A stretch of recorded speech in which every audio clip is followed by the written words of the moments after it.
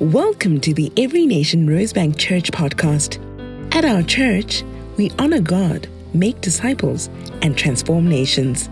For more information about our church, visit everynationrosebank.org and don't forget to subscribe. Hi Every Nation Rosebank. What a week it has been. It's been the best of times and it's been the worst of times. We've seen human tragedy and yet incredible kindness and faith and coalescence by God's people in this season. You know, just before recording, I was organizing with Every Nation Bombela, that's our Nelspruit church. They were buying a whole lot of food, loading it onto a Mission Aviation Fellowship flight down to Virginia, Durban, full of food, half a ton, to give to Every Nation Durban. And the money came from people in this church, Every Nation Rosebank, and from across the nation. And so there's hundreds of things that I could say at this time, and hundreds of things that I'm sure that you could say. There's hundreds of things that we could do. But I want to highlight to you first what Pastor Sai just said. Said we can volunteer for our crisis response team. We can give of our energies and efforts, and there's going to be need for that. And we can give financially at this time. But more than what we do and more than what we say, I want us to look at the Word of God. And we're beginning a series called Isaiah Uncapped. And what was happening in Israel and Judah at that time speaks perfectly into South Africa at this particular time. So join with me. We're going to look at Isaiah 1 through to 6 with a particular focus on chapter 6. And I'm going to read to you now. And then I'm going to shape the context for you. And we'll see how this speaks into our hearts as South Africans, Joburgers, Every Nation Rosebank in this time. In the year that King Uzziah died, I saw the Lord seated on a throne, and the hem of his robe filled the temple. Seraphim were standing above him. Each had 6 wings. With 2 they covered their faces, with 2 they covered their feet, and with 2 they flew. And one called to the other, Holy, holy, holy is the Lord Almighty. The whole earth is full of his glory. And the foundations of the temple shook, and the temple was filled with smoke. And then I said, Woe is me, I am ruined, because I am a man of unclean lips, and I live amongst the people of unclean lips, and my eyes have seen the King, the Lord Almighty. Then one of the seraphim flew to me with a live coal in his hand, which he had taken with tongs from the altar. With it he touched my mouth, and he said, Now that this has touched you, your guilt is taken away, and your sin atoned for. Then I heard the voice of the Lord asking, Who shall I send, and who will go for us? And I said, Here I am, send me. What do you see? Who sits on the throne? Who will go? If you want to put it into 3 words, envisioned, inflamed, and enlisted. Come with me to this watershed moment in Israel's history, the time of Isaiah, one of the greatest prophets of all. Isaiah is quoted in the New Testament 55 times, more than any book apart from the book of Psalms. And Isaiah means our God is our salvation. Isaiah speaks of visions that God gave to him, where God revealed to him time and time again with unbelievable prophetic accuracy. I shouldn't even say unbelievable because we believe. With incredible prophetic accuracy about the judgment that was coming, about the exile, about Cyrus, about the redemption, about coming back home, and then about Jesus, our Messiah. And these words were for Jerusalem and for Judea, the southern kingdom at that time. But they're for us today, to come out of bondage, out of sin, and experience the fullness that God has for us.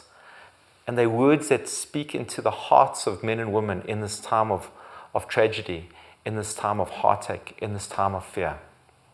Now, Isaiah describes himself as the son of Amos, and he was most likely the brother of King Manasseh, so he was royal family. We know he was married, we know he had kids, and according to church tradition, or Jewish tradition rather, he was martyred for standing up for his faith. And he's referenced in Hebrews as those who were sawn in two.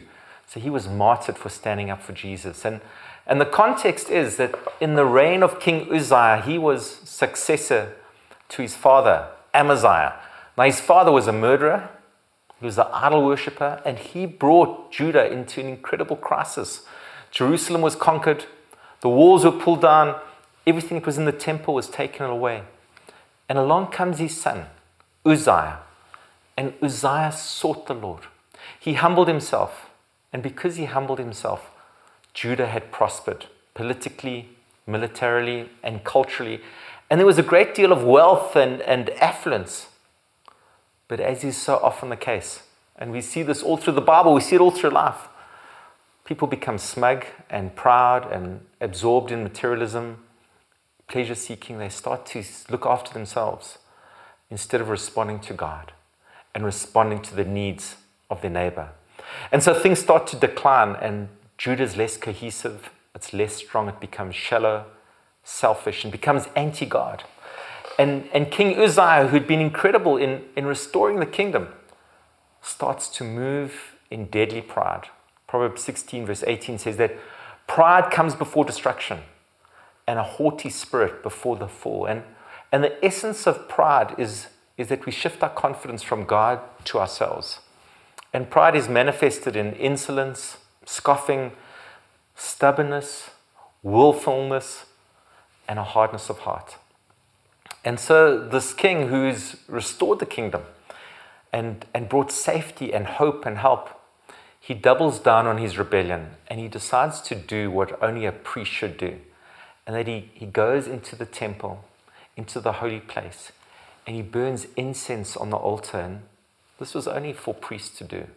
Some things are for some people and some things are for other people. And Exodus 13, Numbers 16, Numbers 18 says it's a capital offense to do this. And so he's struck down with leprosy. He's made unclean. And so the decline begins, and it's bad news. And just a few years before the end of his reign, this ferocious empire, Assyria, a great imperial power, arises from the north and starts to conquer left, right, and center. And it's on its way towards Israel. It's on its way towards Judah. And there's deep fear. And so God speaks through the vision to King Uzziah. And he starts off in chapter 1. And as I said, we'll focus on chapter 6, which is really about the revelation of God and the revelation of Uzziah's heart. But chapter 1, it's about rebellion and it's about religion. And God says to his people in Isaiah 1 verse 5, why do you persist in rebellion? And he says to them, from the sole of your foot to the top of your head, there's no soundness. And that's the consequence of rebellion. And there's religion. God says to them, I have no pleasure in the blood of bulls and of goats. God isn't looking for outward form, outward religiosity, outward conformity. He's looking for a heart that is after him. And he's looking for a transformed life. And so the people are rebellious and they're religious. And many of them are both. But there's a hope and there's a whisper. Isaiah 1 verse 18 says, though your sins are like scarlet, I shall make them as white as snow. Though they're red as crimson, they shall be as wool.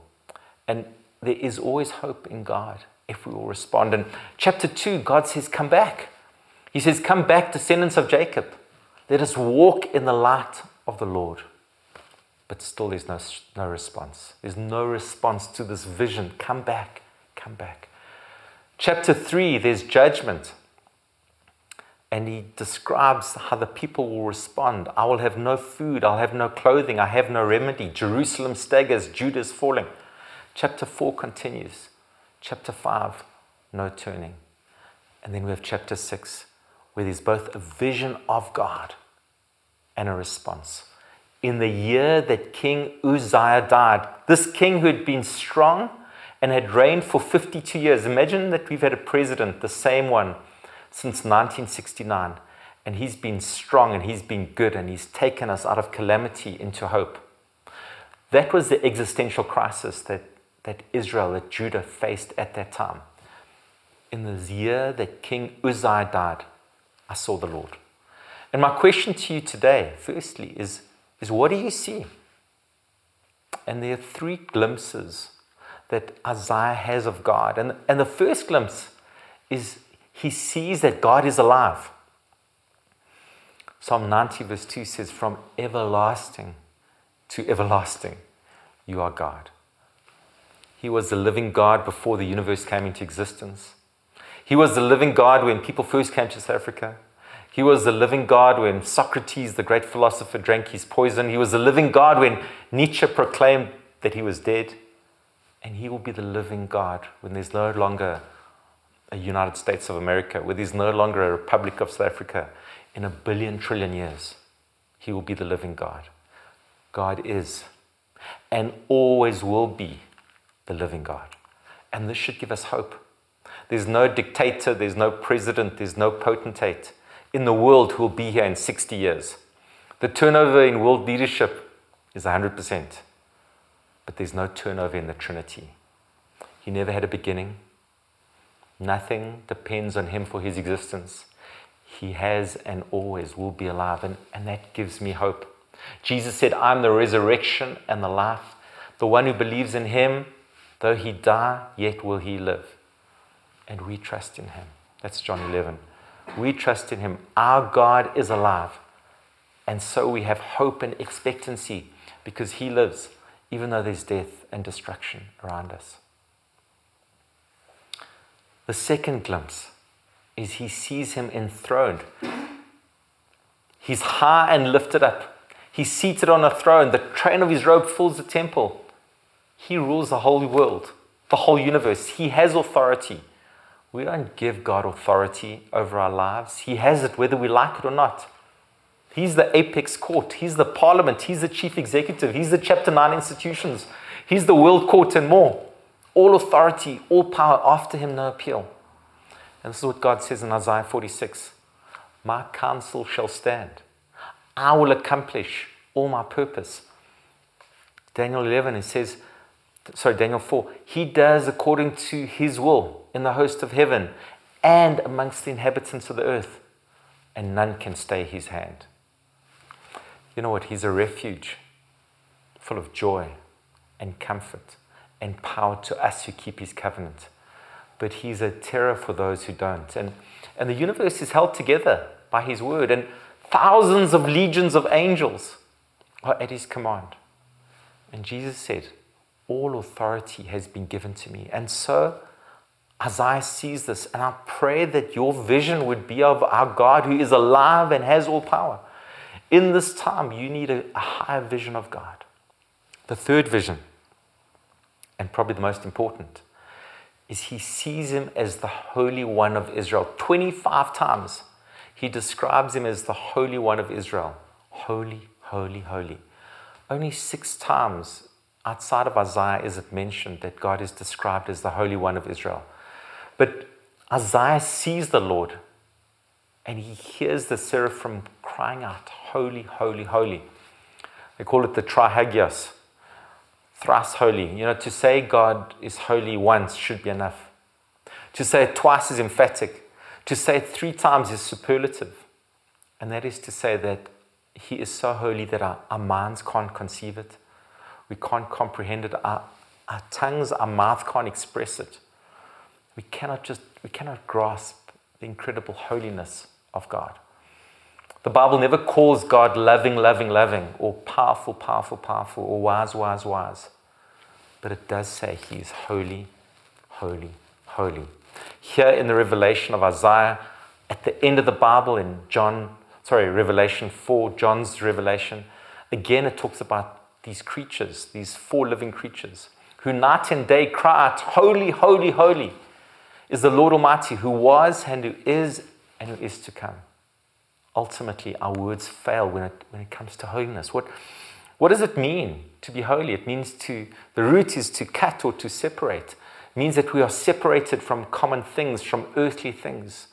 We are distinct from the world and we are devoted to God. And the Bible talks about holy ground and holy assemblies and holy Sabbaths and holy garments and a holy city, Jerusalem, and holy men and holy hands and even a holy kiss. And many things can become holy if separated from the common and if they're devoted to God. But this definition doesn't apply to God himself. What can God separate himself from to make him holy? The very godness of God means that he is separate from all that is not God. And so there's an infinite qualitative difference between God and all of creation. Latin word that I learned when I was studying at Wits is sui generis. God is one of a kind. He is a class by himself. In that sense, he's utterly holy. He is God. When Moses was asked, "Whom shall I say sent me?" When he meets him by the burning bush, he says, and he reveals his name, Yahweh, he says, which means, "I am who I am." Which literally means that his character and his being is utterly independent of anything outside of himself. He's not holy because he keeps the rules. He wrote the rules. He's not holy because he keeps the law. The law is holy because it reveals God. God is absolute. Everything else is derivative. So what is his holiness? And I'm doing a bad job at saying it, but his holiness is his utterly unique, divine, transcendent, pure essence. And in its uniqueness has infinite value.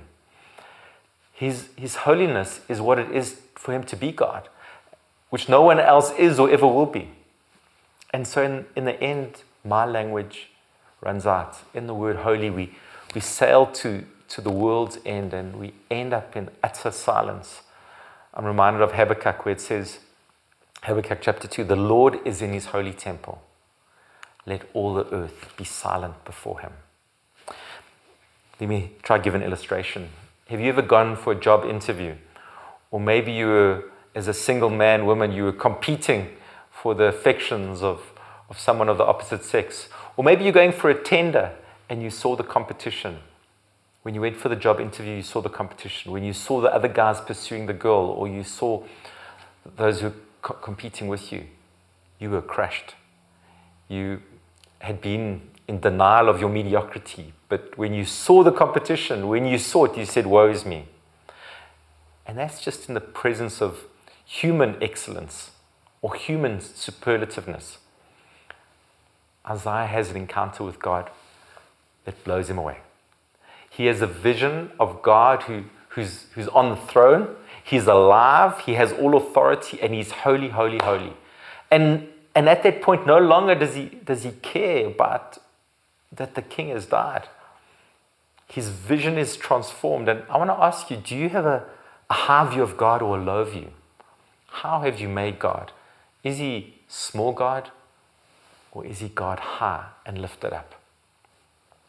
A high view of God means that we are undone by his beauty and his glory and his holiness. And it displaces the rest of our vision with something that just captures our heart. Do you know what you see defines you? It determines you. It determines how you perceive your current situation. Will you allow the circumstances of your life, of Johannesburg, of South Africa, of the world to define you, to flood your heart? Or do you see God? The Bible says in Proverbs 29, "Without vision, my people perish." And the great Helen Keller, who was an author, activist, humanitarian, incredible woman in so many ways, she went blind when she was 19 months old. And she said this: "The only thing worse than not having sight is to have no vision." So I want to ask you today, what is your vision? And I'm not talking about your vision for yourself, not the vision of your life, but what is your vision of God? Because that's the vision that needs to fill our hearts, that he is good, that he is powerful, that he is mighty, that he is alive, and that he is holy. He cries out, Isaiah's response, he cries out, and this is my second point, inflamed. He cries out and he says, "I'm ruined, I'm a man of unclean lips. I live amongst unclean lips, and my eyes have seen the King, the Lord Almighty." And then the seraphim brings a live coal in his hand, which he had taken from the altar, touches his lips and says his sin is atoned for. Isaiah, godly man, is struck by his sin, by his unholiness, by his weakness. And he says, I'm ruined. And I'm reminded of Romans 3:23, where it says, for all have sinned and fallen short of the glory of God. Isaiah perceives, he sees it, and he says it. He cries out. He doesn't minimize it. He doesn't hide it. He doesn't blame shift. In the face of God, he recognizes. And he doesn't try to redefine sin. Some people say that sin is no longer sin, and so they stay broken. And society stays broken because we're not willing to call out that which is sin. Isaiah not only recognizes the Lord, but he recognizes himself. And healthy theology isn't just a view of God, but it's also a view on ourselves. And he recognizes that he's a man of unclean lips and that nothing that he can do. He says, I'm with these people who are just as bad as me. All the people around me, none of them are clean, so how can they clean me? It's dirt and it's dirt all around. And he cries out. God knows your situation. God knows your fallenness, your brokenness. And if you're in that place of being separated from God, then cry out. Because that's what Isaiah did. And as he cries out, the seraphim came from the altar with a tongue. And you know, the throne is for God, but the altar is for us. Isaiah sees his failings, and it's good. I see mine, and it's good. When we focus on looking at other people's sins, we are pharisaical. When we become expert at recognizing other people's wrongs, it's a problem. The good place to start is recognizing our failings. And when we do that, praise God, he doesn't leave us. And so from the altar, which speaks of the ultimate sacrifice, Jesus, comes this burning coal, and it touches him, and it transforms him, and it cleanses him. God doesn't leave us alone. What is required, though, is that we acknowledge. What is required is that we don't hide our sins, and we don't hide from God as Adam and Eve did in the garden. They try to cover themselves with fig leaves. What works is when we acknowledge it.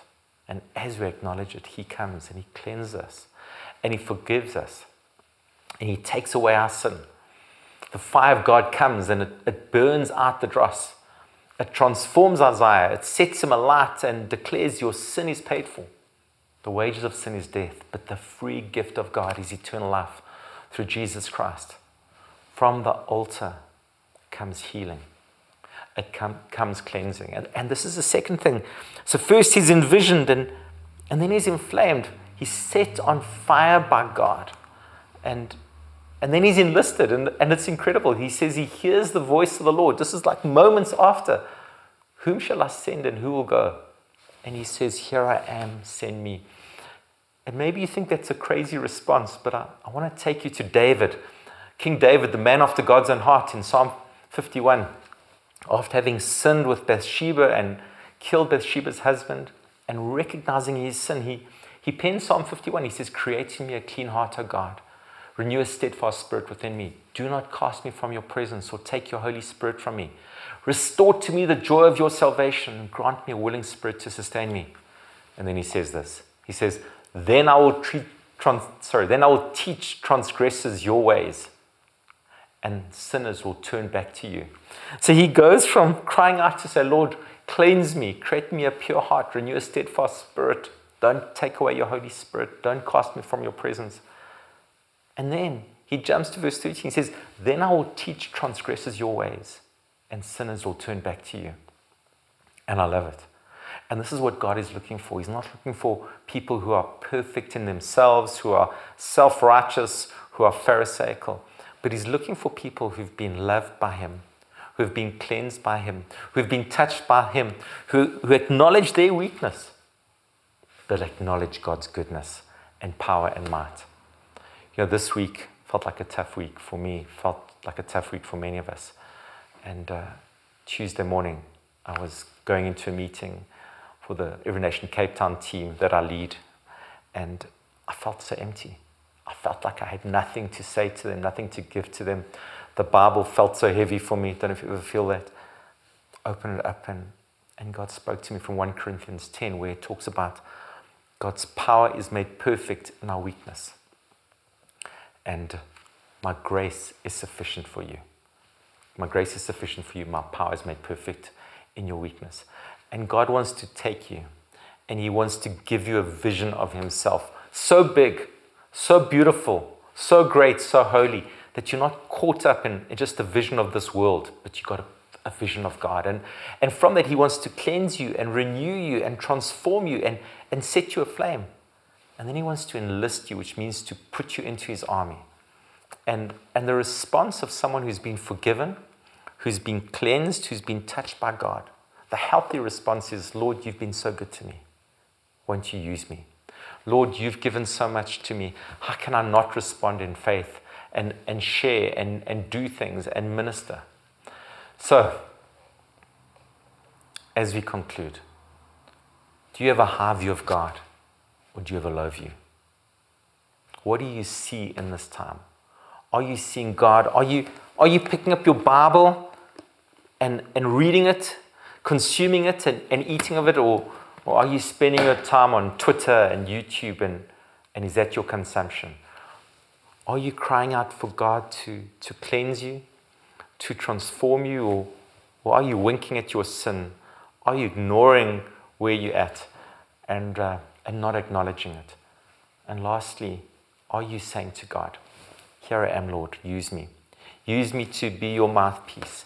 Use me to be your hands and your feet in this time.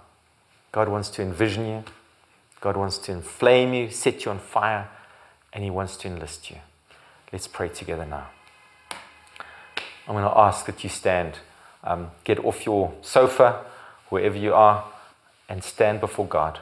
I'm running seating just for the camera, but just stand where you are. Won't you do that? It's so easy to be caught up in just watching TV. Won't you stand? Won't you lift up your hands? And won't you pray with me? Lord, here we are. Lord, give us a fresh vision of you.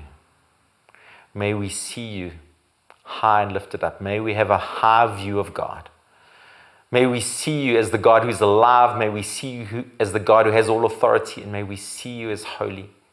May you fill our hearts. May you fill our vision. Lord, we repent of imbibing the Kool-Aid of the world, of seeing the problems and not seeing you. And secondly, Lord God, touch us. Lord, cleanse us. Cleanse me. Cleanse my brothers, their sisters as they lift up their hands. Cleanse them of all sin, all bondage. Lord, set them free, Lord God. Touch them, Lord God, right now. Lord, let there be no stain of sin. Let there be no shadow of guilt upon them, Lord God. Jesus, you came. You paid the price that we would not be caught in darkness. We would not be bound by sin. But Lord, our sins would be atoned for and our sins would be taken away. So do that now for your sons and daughters as they cry to you. Just acknowledge your sin to Him now. His promise is that if we confess our sin, He's faithful and just to forgive us and cleanse us from all unrighteousness. Ask Him to cleanse you. Ask Him to forgive you right now. And then the third response. Will you be His hands? Will you be His feet? Will you be enlisted? Will you say, here I am? Will you be willing to be the vessel of God for His honor and for His glory, to be Jesus to this world at this time? If that's you, just say, Lord, here I am. Here I am, use me. Here I am, send me. Here I am, use me to touch Joburg, to touch Rosebank, to touch South Africa, to touch the world. We pray this in Jesus' name. Amen. God bless you.